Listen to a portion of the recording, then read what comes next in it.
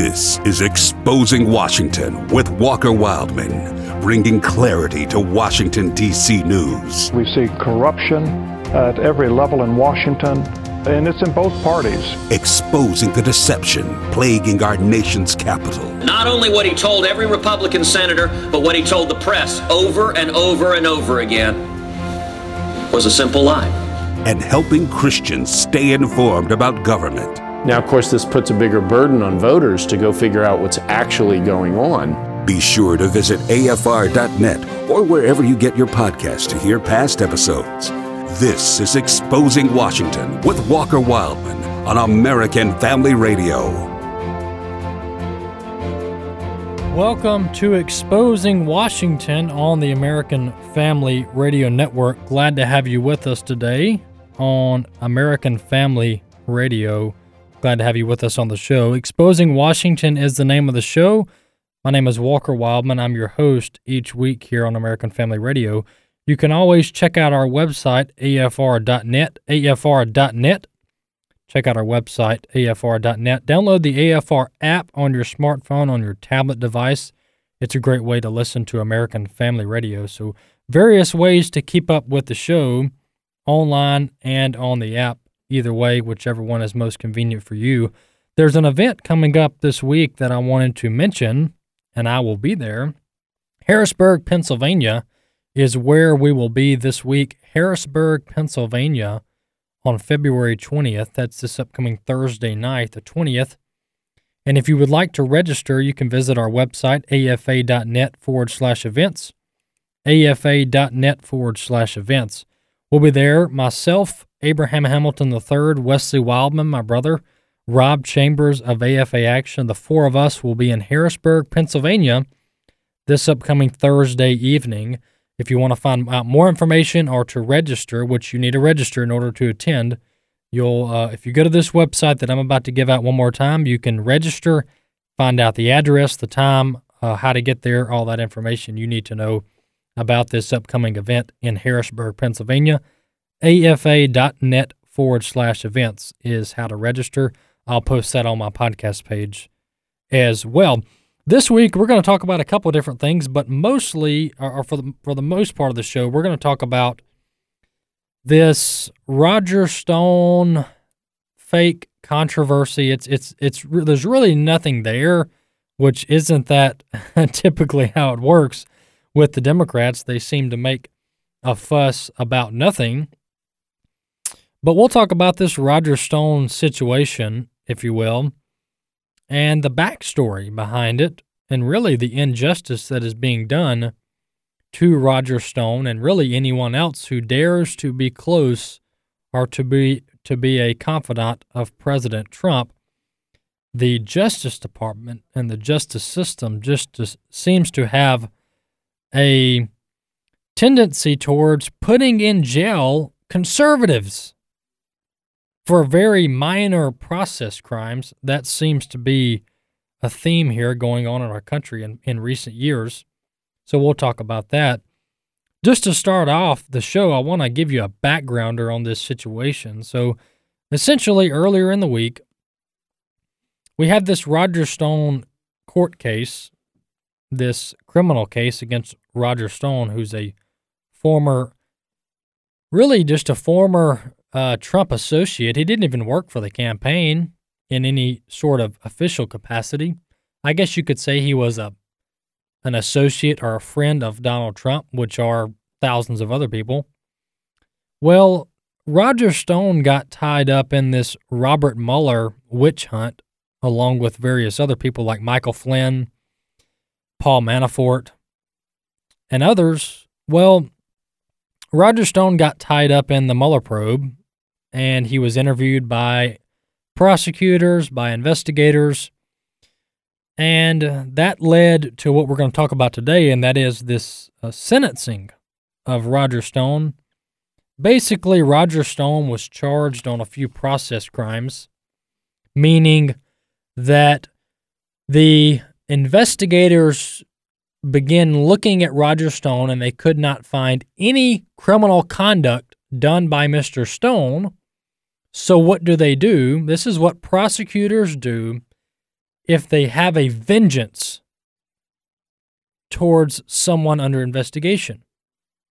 They don't actually charge you for a crime that occurred prior to the investigation. They charge you for a crime that happened during the investigation called a process crime, such as misleading investigators, witness tampering, tampering with evidence, things like that, which, I mean, they're crimes on the books. But had this phony investigation not began, then we would not have any process crimes. We would not have any jailing of Roger Stone, Paul Manafort, Michael Flynn, and others. What happened this week is there were 4 prosecutors at the Department of Justice who were handling this Roger Stone case. On Monday afternoon/evening, the prosecutors filed their sentencing recommendation to the judge in Washington, D.C., and they recommended a whopping 9 years for Roger Stone. For a mere process crime, they recommended 9 years. And as Trey Gowdy, the former prosecutor from South Carolina, he was on Fox News this past week, as he noted, drug dealers, rapists, and even some negligent homicide criminals who have been convicted of negligent manslaughter, sometimes they don't even get 9 years. And so the sentencing recommendation from the Department of Justice was way out of bounds. It was excessive, to say the least, and that's what began this entire story. I'm going to play a clip. Let's go ahead and play clip 4. This is Bill Barr, the Attorney General of the United States, talking about, this is a long clip, about 2 minutes, just bear with me. This is 2 minutes of Bill Barr, the Attorney General, basically setting up this entire situation this week, and he explains the overall context of what went on at the Department of Justice. Clip 4. U.S. Attorney for the District of Columbia signed off on, his name is on the recommendation that went in there. Yeah. How did that happen? On Monday, he came by to briefly chat with me and say that the team very much wanted to recommend the 7 to 9 year to the judge, but he thought that there was a way of satisfying everybody and providing more flexibility, and there was a brief discussion of that. I was under the impression that what was going to happen was very much what I had suggested, which is deferring to the judge and then pointing out various factors and circumstances. On Monday night, when I first saw the news reports, I said, gee, the news is spinning this. This is not what we were going to do. So you were surprised? I was very surprised. And once I confirmed that that's actually what we filed, I said that night to my staff that we had to get ready because we had to do something in the morning to amend that and clarify what our position was. So the following morning, and by the way, I don't look at tweets, I don't read tweets unless they're brought to my attention. So early the next morning, I was, putting that in motion and directing that be done when someone walked in and told me about the president's tweet. That sort of illustrates how disruptive these tweets can be for the Department of Justice, because at that point, I had made a decision that I thought was fair and reasonable in this particular case. And once the tweet occurred, the question is, well, now what do I do? And do you go forward with what you think is the right decision, or do you pull back because of the tweet? And that just sort of illustrates how disruptive these tweets can be. Well, there you have it. That's Attorney General William Barr, or Bill Barr. They're talking to ABC News, basically giving the background information, the context to what went on this week regarding Roger Stone's sentencing. there's a couple things I want to note there. And let me just add, I've been very pleased overall with William Barr. I've been very, very pleased with the Attorney General. He seems very solid on various constitutional issues and leading things in the right direction when it comes to the DOJ. But to start off that clip, basically the Attorney General just admitted that he was misled by his own prosecutors. Did you catch that? Attorney General Barr said that the lead prosecutor for this case, this Roger Stone case, came into his office on Monday, and they both agreed that 9 years was excessive and that they needed to leave it up to the judge, which is, we'll get on that later in the show if we have time, about this Obama appointee judge. But the prosecutor and the Attorney General both agreed, at least the Attorney General made it clear that 9 years was excessive and that the prosecutors needed to completely leave it up to the judge on sentencing, but the prosecutors, their job was to outline similar sentences, which should fall within the 3 to 4 year range.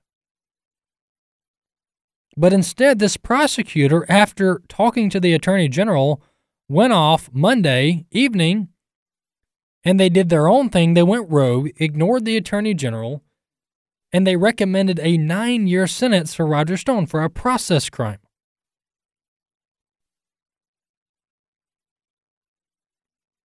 Bill Barr then went on later in that clip to talk about how basically he had this entire situation handled even before President Trump tweeted out about his frustration with the sentencing. So the people who are trying to claim that President Trump directed Attorney General Barr to change the Roger Stone sentencing, the people who are recommending that are saying that happened. They either don't know what they're talking about or they're lying. Because according to the Attorney General, he just said that late Monday evening, he had already told his staff that they needed to fix this situation the following morning, on Tuesday morning. President Trump didn't even tweet about this until early Tuesday morning. So the Attorney General already had planned to have this situation fixed even before President Trump stepped in. But I want to play, let's play clip one. This is what President Trump had to say about Roger Stone's sentencing. That was a horrible aberration. These are the same Mueller people that put everybody through. I think it was a disgraceful recommendation. They ought to be ashamed of themselves. Well, there you have it. President Trump letting it be known that he thinks this was a miscarriage of justice, is what he called it, and that the prosecutors were way out of bounds in this excessive recommended sentencing here. Another clip I want to play, which is really going to get into the heart of what's going on here. And by the way, let me just repeat this. I've said this in the past. I said it on the radio earlier this week. But the president is in charge. He's the chief executive officer of the entire executive branch of the government. That includes the Department of Justice. And so anyone accusing President Trump of wrongdoing here, of doing something illegal, of, quote, interfering in a court criminal case, the president, whether you like it or not, the president has the full authority to, quote, intervene in whatever he wants to intervene in when it comes to the executive branch. And that includes every single court case at the Department of Justice. Now, I'm not saying this always will look good if it appears that the president is interfering, basically trying to protect his, let's just say he had a close friend who was being prosecuted, and he was trying to intervene and weigh and put his hand on the scale, if you will. Look, I understand that would look bad, and it could look bad. But he has the right to do that as president, and if you don't like it, you can either impeach him, which they've already tried and didn't work, or you can vote against him when he's up for re-election. But legally speaking, the president can intervene in criminal cases and provide his recommendations and input because he's a president. But some people don't understand that. Why? Because they don't understand the Constitution. Let's listen to clip 2. This is Nancy Pelosi, and this is a prime example of someone who doesn't understand the Constitution and the way our country is set up legally. Clip 2, let's listen. We also saw the president this week demonstrate once again that he has no respect for the rule of law. His assault on the rule of law by engaging in political interference in the sentencing of his associate, Roger Stone, indicated an obstruction of investigation into Trump-Russia ties and witness tampering. That's what Stone was indicted for. This is an abuse of power that the president is again trying to manipulate federal law enforcement to serve his political interest. And the president is what he is. He thinks he's above the law. He has no respect for the rule. But where are the Republicans to speak out on this blatant violation? Well, there you have it. Nancy Pelosi lecturing America on the rule of law and President Trump's, quote, abuse of power. As I mentioned, anyone who has a elementary education on civics and on law know that the President of the United States is in charge of the Justice Department. He's the boss of the Attorney General, and he can weigh in on whatever criminal case he wants to. And he can fire prosecutors, and he can fire the Attorney General and hire new ones that he thinks are going to do a better job handling different criminal cases. The president also has this little thing called pardoning power, or the power to pardon. That's also in the Constitution. So we've talked about this. This is like math. This is like addition. This is so basic. The president has the pardon power. He has the power to pardon. If the president has the power to pardon, he literally cannot obstruct justice. The president can pardon the most brutal criminals and murderers in the world. Now, should he do that? That's an entirely separate topic. Does that look good politically? That's an entirely separate topic. But from a legal standpoint, the president cannot obstruct justice, and really he can't abuse power when it comes to executive authority. I digress. Let's listen to clip 5 here. This is Tucker Carlson on Fox News talking about, we know the two-tiered justice system. If you're a Democrat, you get treated one way, and if you're a conservative, you get treated another. Clip 5. That's why the Roger Stone case ought to horrify anyone who has followed it. Left or right, Republican or Democrat, doesn't matter. 9 years in jail for lying. That's what prosecutors have demanded that Roger Stone receive. How disproportionate is that sentence? Let's put it this way. James Clapper and John Brennan are both confirmed perjurers. They did it in public. They'll never be prosecuted. At this moment, they're getting rich on television. Meanwhile, for the crime of sending explicit sexual photos to a child, a serious felony, former Congressman Anthony Weiner got just 21 months, and he served less. Weiner was an admitted sex offender, but he was also a close personal friend of Bill and Hillary Clinton's. And in the end, that's what mattered most. See how this works? Wow. Tucker Carlson there lays it out well. Let me just go through a few of the cases that he mentioned. Anthony Weiner from New York, he was sending explicit sexual images to a child, someone underage. He got 21 months in jail and didn't even serve the full term. Not to mention he had a classified confidential State Department information on his computer. That's a separate topic. but he didn't even get charged for that. Andrew McCabe, I got this story right here in front of me this week. The Justice Department announced that they're not going to pursue charges against former FBI Deputy Director Andrew McCabe, who lied under oath on at least 2, maybe 3 occasions. He was also the one who started this entire Russia hoax, this illegal investigation.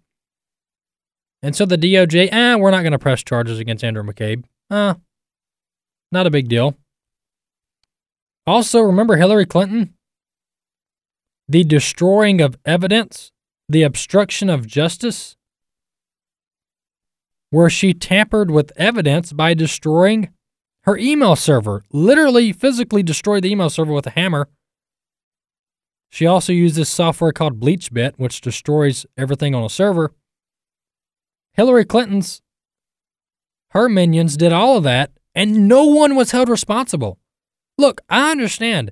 If you can't link the destruction of the email server back to Hillary Clinton herself, at a minimum, you can charge the IT guy who actually beat up the server with a hammer. I mean, at least we can charge him. But no one, absolutely no one related to the Clinton corruption got any kind of charge. Nothing. Not even like a day in jail. Nothing. No indictments. Nothing. But if you're Roger Stone and you're close to President Trump, like Paul Manafort, Michael Flynn, and others, then the Justice Department is going to bring down all types. They're going to bring down all the full force of the Justice Department on you. And they're going to charge you for whatever type of process crime they can. That's how corrupt and messed up our system is. Has it gotten better? Maybe a little bit. But this stuff is still happening. This stuff is still happening. And as Tucker Carlson mentioned, if you're anywhere close to the Clintons, to the Obamas, if you're anywhere close to the Democrats, then the Justice Department completely looks over your case. But if you're a conservative, if you're Dinesh D'Souza, if you're Roger Stone, if you're Paul Manafort, if you're Michael Flynn, if you're Donald Trump, they're going to do their best to put you in jail. They're going to do their absolute best to put you in jail. And so maybe that's the type stuff that Attorney General Barr should be focusing on. Instead of criticizing President Trump for his tweets, which good luck getting President Trump to stop tweeting. That's what he does every day. He's been doing it from day one. Instead of Attorney General Barr focusing on President Trump's tweets and how he doesn't like them, blah, blah, blah, why doesn't Attorney General Barr put Andrew McCabe, Hillary Clinton, and all the other lying crooks from the Obama administration in jail? Why do they not get charged for anything? The evidence is plain, it's clear, it's cut, it's black and white. On some of these cases, but no, we got to put Roger Stone in jail. We got to put the 70-year-old or 70-plus-year-old Roger Stone in jail for the rest of his life so he can die in jail over a process crime. The same with Paul Manafort. Paul Manafort's in jail for some kind of banking finance charge from years ago that would have never been discovered had the crooked Department of Justice not went after him. Was it a crime? Yes, it was. Clearly, the jury convicted him. But we all know, everyone in this country, if the Department of Justice put 20 investigators on you, 5 prosecutors on you, they're going to find all kind of stuff on every single one of us. If you put the Department of Justice against any one of us, they're going to find taxes 5 years ago you didn't pay. They're going to find some kind of registration you didn't do, some kind of IRS form you should have done, some kind of a signature on your mortgage from 10 years ago you should have signed. They'll find anything and everything they can to prosecute you. And as we see in the Roger Stone case, they will recommend the maximum sentence possible in order to make their political opponents die in jail. I want to play clip 3 here. This is Elizabeth Warren, the senator, talking about how she thinks, Attorney General Barr should be impeached. Clip 3, let's listen. Understand, right now, we should all be calling for the Attorney General to resign. What Barr has done should mean that we are demanding a resignation. And if that guy won't resign, then the House should start impeachment proceedings against him. Well, there you have it. Let's just impeach somebody else. We tried President Trump. That didn't work. Let's try Attorney General Barr. Why? For doing his job. Attorney General Barr's just doing his job, and we need to impeach him. This shows people that if we allow the Democrats to get back in charge of the White House, this type of corruption will go completely unchecked. I mean, we're already having a trouble reining in the corruption with President Trump in the White House. We got rogue prosecutors, rogue ambassadors, rogue cabinet officials doing whatever we got rogue White House employees lying and leaking to the media, filing fake whistleblower complaints at the CIA. I mean, we're having enough trouble getting this place under control when we're in charge. When conservatives are in charge, can you imagine putting a corrupt Democrat in the White House? This is going to be like the wild, wild west. You let a crony like Elizabeth Warren get in the White House? You talk about law and order or the lack thereof. You thought President Obama tried to test his authority? You put one of these socialists in the White House. They will shred up the Constitution and do whatever they want with no checks and balances. They'll unleash corrupt prosecutors at the DOJ to go after conservatives. They'll come after American Family Radio. The FCC will come after our license.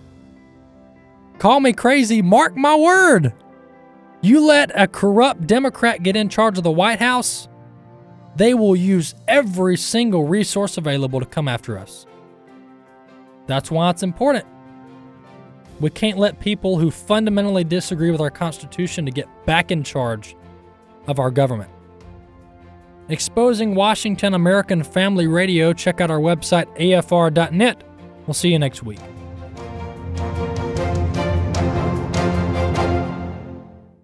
The views and opinions expressed in this broadcast may not necessarily reflect those of the American Family Association or American Family Radio.